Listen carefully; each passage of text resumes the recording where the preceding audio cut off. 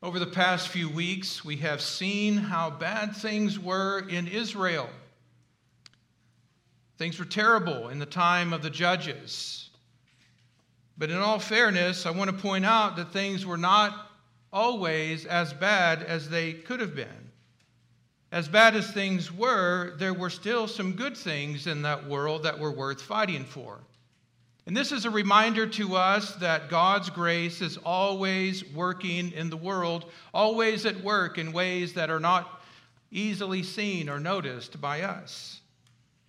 Towards the end of the time of the judges, a non-Jewish woman and her Jewish mother-in-law moved to Bethlehem. Tragically, both women had become widows. Their husbands died and left them in dire straits, and there they were, teetering on the edge of abject poverty and destitution. All they had in the world was each other, a small plot of land, a little bit of hope, a whole lot of courage, and the Lord. That's all they had in the world. And so they moved to Bethlehem to be closer to family and friends, to be closer to familiar people and places. To use a football expression, this move was their Hail Mary pass, a desperation play, their last chance for survival. When they arrived in Bethlehem, it was harvest time. The younger woman went to work on the edges of the fields, gathering up leftover barley, gleaning like a poor sojourner. One day she caught the eye of a barley grower, and he insisted that she glean from his fields and drink from his wells, and he promised her that he would keep her safe, that none of his men would bother her. He was not a good-looking man, but he was a godly man. And in the time of the judges, he stood out like a light shining in a dark place. The mother-in-law knew the culture and the customs of Bethlehem quite well, so she hatched a plot. She convinced her daughter-in-law to bathe and to beautify herself, and then to bravely present herself to the barley grower and to present herself to him as a wife, to offer her hand in marriage. The young widow agreed to do all of that, so one night during the harvest festivities, the young woman snuck into the place where the barley grower was sleeping, and she slipped onto the edge of his bed, and in the middle of the night, she startled him awake. And risking even more scandal, she said, "Spread your wings over me, for you are a redeemer. Help me, Boaz, you're our only hope." And Boaz understood her signals and took Ruth as his wife. The scripture says he went into her, and the Lord gave her conception, and she bore a son.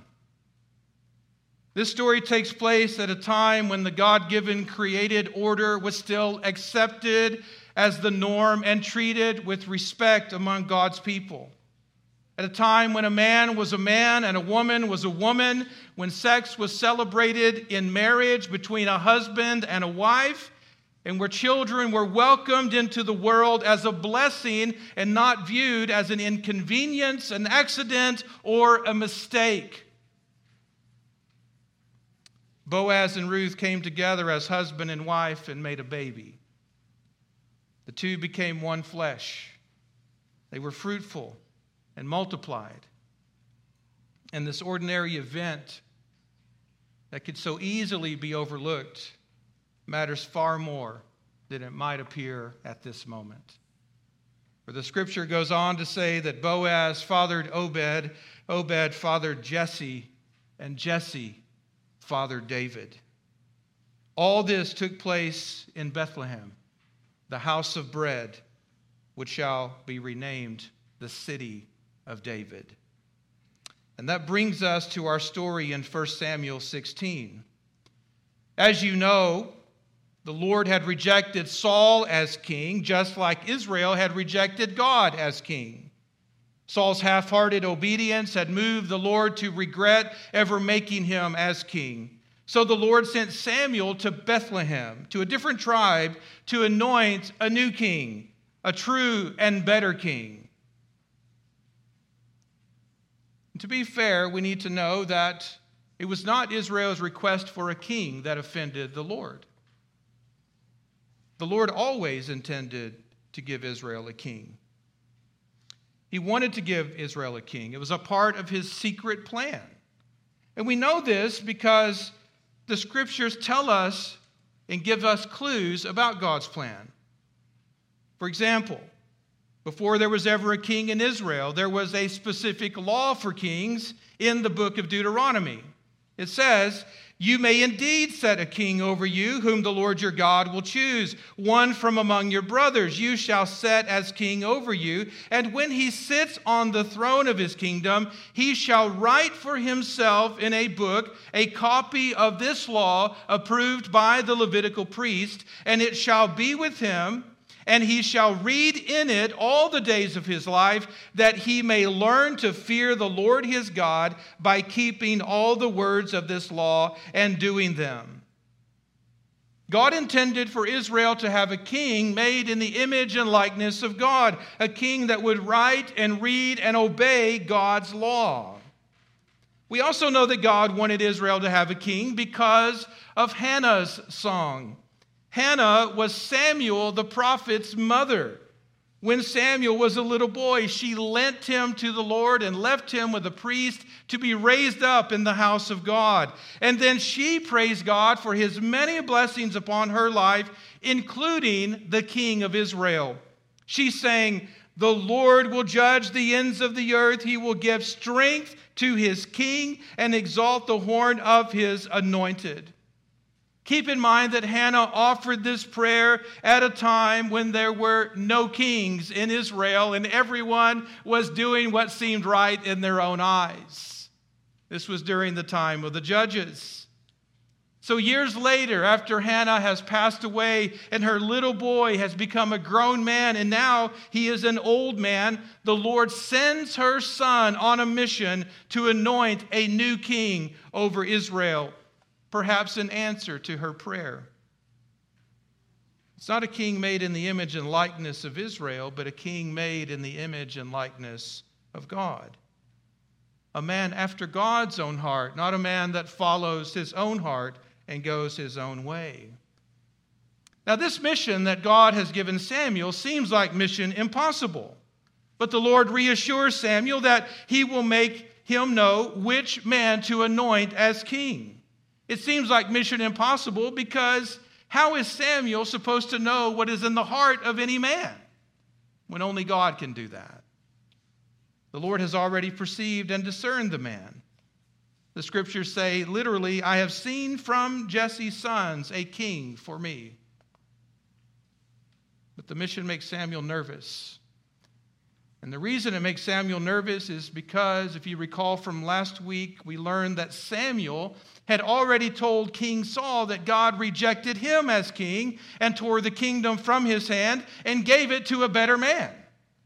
So you know that Saul is feeling paranoid and fearful, and he wants to do everything to protect his life and his throne. Samuel knows that Saul is keeping his eyes and ears wide open to spy out any rivals that he might have to face and fight.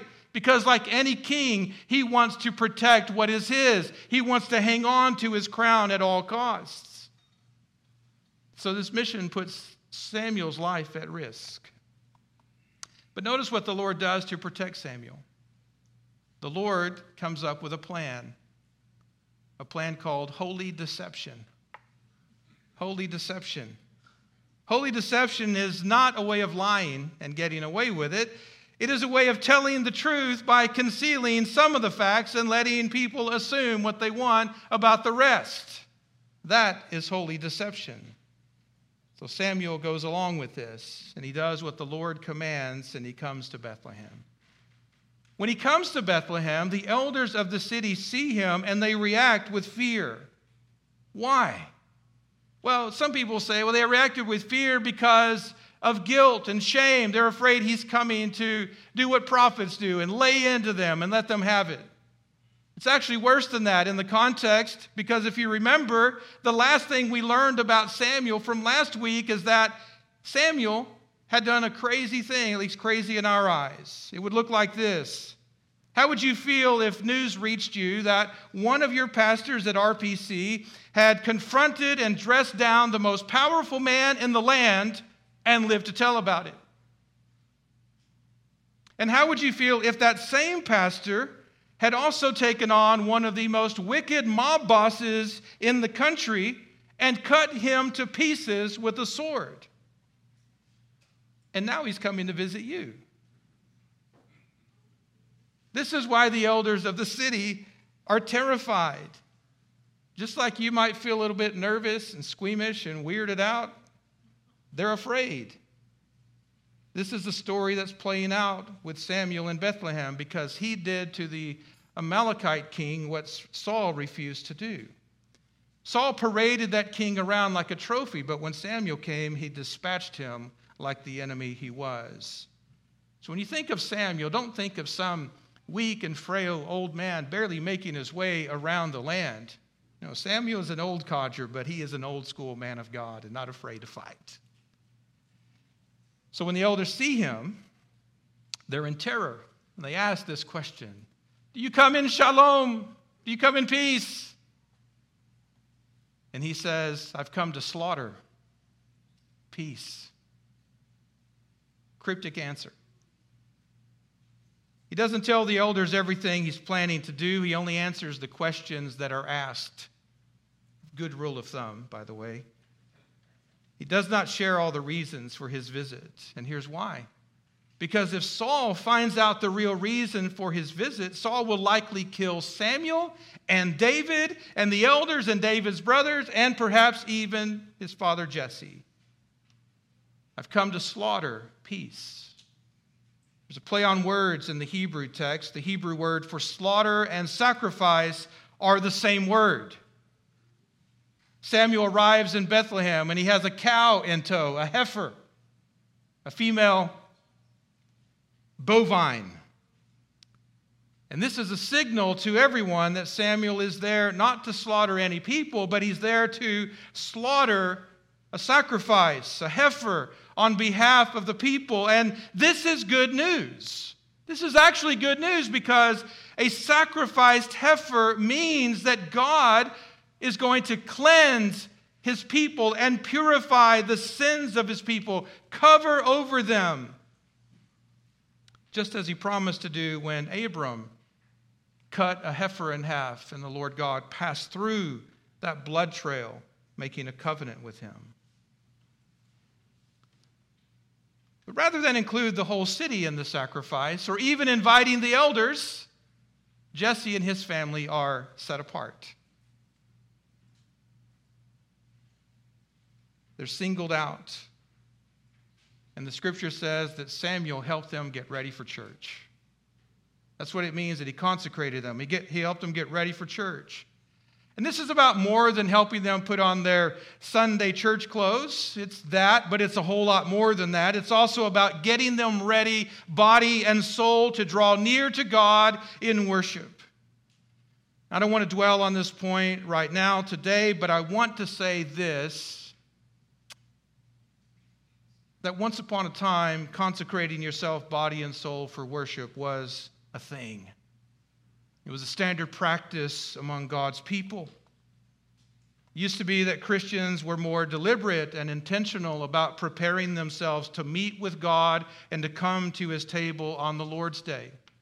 It wasn't something they just sort of fit into their schedule and that they were frantic about. It shaped the way they scheduled their life and how they dressed and how they planned for lunch and how they spent the Lord's Day. I would love to see us recover that ancient tradition of consecrating ourselves for the Lord's Day. I think it's safe to say that our more casual and cavalier trends have not helped us become more spiritually mature. They've actually stunted our spiritual growth and formation. But more on that another time. I just want to stick a thorn in your side today so you have something to poke around with and prod you later on. Samuel consecrated Jesse and his sons and invited them to a sacrifice. And the reason he sets them apart for participation in God's holy things is because this service was not open to everyone. It was open to them. It's by invitation only. This is the only way Samuel can go through with this holy deception, that he can accomplish his mission and anoint the new king and still keep it secret and keep it safe. Now, this act alone should have made the elders of the city very nervous, at least suspicious that something strange was going on.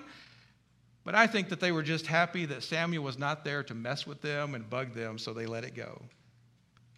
When Jesse and his sons came before Samuel, he looked at all those strong men and he thought, this is it. I got the pick of the litter here. I mean, we're going to get a king today. Surely one of these strong, strapping young men is going to be the Lord's anointed. But the Lord says to Samuel, hey, keep your eye on the ball. We're not looking for Saul 2.0. We've been there. We've done that. That's not what we're doing today. Don't look at people through your eyes. Look at them through my eyes. For the Lord sees not as a man sees. Man looks on the outward appearance, but the Lord looks on the heart. As far back as I can remember, going back to youth group days when I was a teenager, I've heard well-meaning ministers use this story, this passage, to justify all kinds of sinful and silly things. And you've probably heard this sort of thing as well. It doesn't matter how you sing, what you wear, what you look like, how you give, because God looks at your heart. That's all that matters. If you feel the need to swim against the tide or cut against the grain or go your own way, do your own thing, it's okay. God knows that you're just trying to be true to yourself. Blaze your own trail, follow your own heart. You've been influenced by Disney. He gets it. It's okay. Outward image doesn't matter to God. What matters to God are your inward motives and your intentions. And I cannot express loudly and clearly enough how terribly wrong all of that is. God cares about your body and your soul. He cares about your inside and your outside, your intentions and your actions. The truth is that the Lord sees not only as a man sees, he sees all of that, but the Lord also looks on the heart and sees what man cannot see. The Lord sees each and every one of you, inside and out. He knows each and every one of us better than the FBI, Google algorithms, and Life 360. They've got nothing on the Holy Spirit who searches all things, even the intentions and the imaginations of our hearts. God cares about you inside and out. We live in a sacramental world. That means the outward things you do with your body are generally signs of inward truths about your heart, mind, and soul. What you are on the outside is a reflection of who you are on the inside. Samuel put it this way to Saul. What good is it to you if God looks on your heart and sees stubbornness and rebellion? Listening to God's word and obeying his voice is much better than making sacrifices to clean up your mess and cover your tracks. Staying out of the mud is much better than scrubbing the mud out of your clothes because you refuse to stay out of the mud. God cares about your body and your soul. He cares about your inside and your outside, and so should you. When Jesse made 7 sons pass before Samuel, Samuel said to Jesse, the Lord hasn't chosen any of these. These guys just won't do.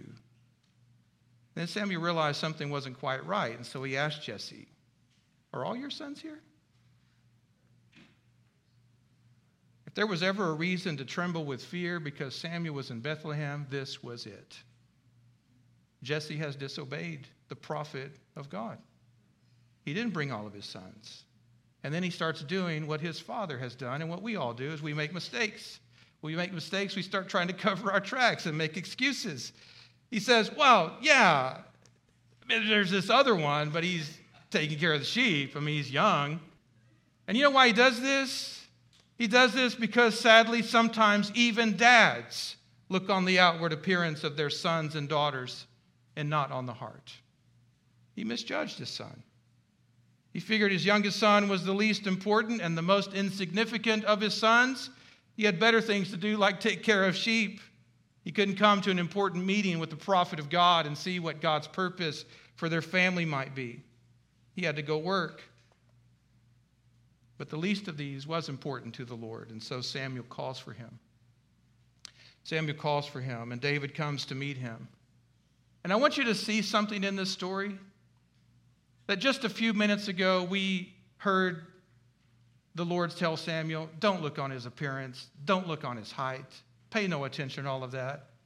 And as soon as David comes walking up, what does the Holy Spirit tell us about David? Tells us about his appearance, tells us about his height. The Spirit describes David's appearance and height in this way. He was ruddy, he had beautiful eyes, and he was handsome. Isn't this the kind of thing we heard about Saul? Isn't this what we were supposed to overlook with the other sons of Jesse? What's going on here? What's highlighted are both the similarities and the differences between Saul and David. Like Saul, David was young and handsome, and yet he's different from Saul in other ways. He was ruddy. It means he was like Esau. Red hair, red skin. Maybe he was reddish like the heifer that was sacrificed. He had beautiful eyes. Like Sarah and Rachel, he was pleasant to behold. And his eyes must have been striking because the Hebrew word used to describe his eyes, the word beautiful used here, is rarely ever used to describe men. It's often used to describe women and trees and cattle and music, but not men. His eyes must have been beautiful. But this shepherd boy didn't look a thing like a king to anyone except the Lord God. And so to everyone's surprise, the Lord says to Samuel, "Arise, anoint him. He is the chosen one." The Lord sees not as man sees. The Lord looks on the heart and sees what man cannot see. And he saw in David a man after his own heart. In case you've forgotten, the story of the Bible often prefers the younger brother over older brothers. If you're an older brother, that probably bothers you more than it should. That's just your pride speaking.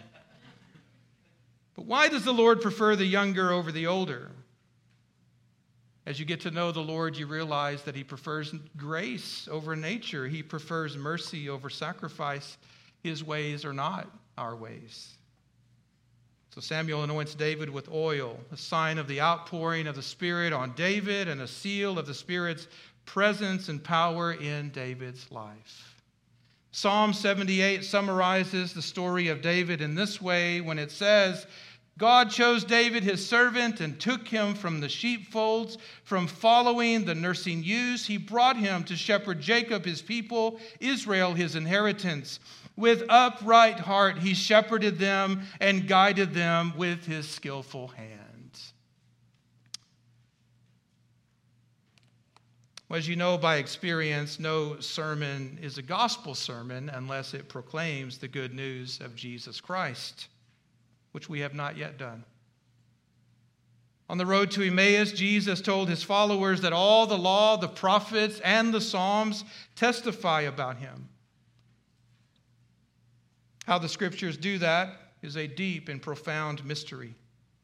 Sometimes as we're reading the Scriptures, we wonder, where is Jesus in the Old Testament? How do I focus the eyes of my heart so that I can see Christ in all of the Scriptures? We know he's there hiding in plain sight, but we often struggle to see him in the story we're reading. And I want to encourage you by saying this is not a matter of IQ. It's not a matter of higher theological degrees. There is no secret decoder ring or hermeneutical formula or foolproof method for discovering Christ in all of the Scriptures. Seeing Christ in all the Scriptures is a gracious and glorious work of the Holy Spirit in you. And so if you want to see what this or that story has to do with Jesus, If you want to see Christ in all of the Scriptures, there are two things you must do. The first is you must pray and ask for illumination. Second, you must pay attention to the Scriptures as to a lamp shining in a dark place. And you must keep doing that until the day dawns and the morning star rises up in your hearts. With that in mind, let me remind you that we have prayed and asked God's Spirit to illumine our hearts, that we might grasp the mystery of the gospel even in this story. So with the Spirit's help, let us focus the eyes of our hearts on this story once again and see what this story has to say about the Lord Jesus Christ. Brothers and sisters, and all of you who fear God, listen. Listen. We bring you the good news, the gospel of the Lord Jesus Christ. This story shows and tells us that Jesus is the true kinsman redeemer who spreads his wings over you, who shelters you from the world, the flesh, and the devil, who sacrificed himself to give you rest from your labors, who satisfies your heart with hope, love, and mercy. Jesus is the true red heifer who gave up his life and shed his blood to purify our conscience from dead works so that we might serve and worship the true and living God. Jesus is the true Savior of the world, the Christ who was born of the Virgin Mary in the city of David, who was praised by the angels of heaven when they sang, "Glory to God in the highest and peace on earth." Jesus is the true Son of God, whose beautiful eyes shine like blazing fire, whose precious lips are full of grace and truth. Jesus is the true shepherd and bishop of our souls, who bore our sins in his body on the tree, who heals our wounds, who anoints our heads with oil, who prepares a table for us, who restores our souls, who gathers us together and guides us all the way home. Jesus is the true David, the chosen son, who was anointed King of glory by the Holy Spirit, who was crowned with glory and honor, and who proclaims God's praises in the midst of the congregation of his brothers. Jesus is the true bread who came down from heaven to the house of bread for the life of the world. Whoever feeds on his flesh and drinks his blood has eternal life, and he will raise that person up on the last day. Therefore, let it be known to you that through this man, Jesus, the forgiveness of sins, your sins, all of your sins, whatever they might be, even that one, the forgiveness of sins is proclaimed to you, and by Jesus, everyone who believes is set free from the curse of sin and death and from the captivity of the devil. I want you to know with full assurance that on this day, the message of this salvation has been sent to you. What will you do with it? What will you do with it? I encourage you to take heed, because as the Spirit says, we must pay much closer attention to what we have heard, lest we drift away from it. For how shall we escape judgment and condemnation if we neglect such a great salvation? So I urge you with all your heart, repent and believe the good news. Turn and trust the gospel of God's grace, which is freely offered to you in the Lord Jesus Christ. As it is written in the prophets, everyone who puts their trust in him, in this King, shall dwell secure. For he shall be great to the ends of the earth, and he shall be their peace. In the name of the Father, and of the Son, and of the Holy Spirit, let us pray.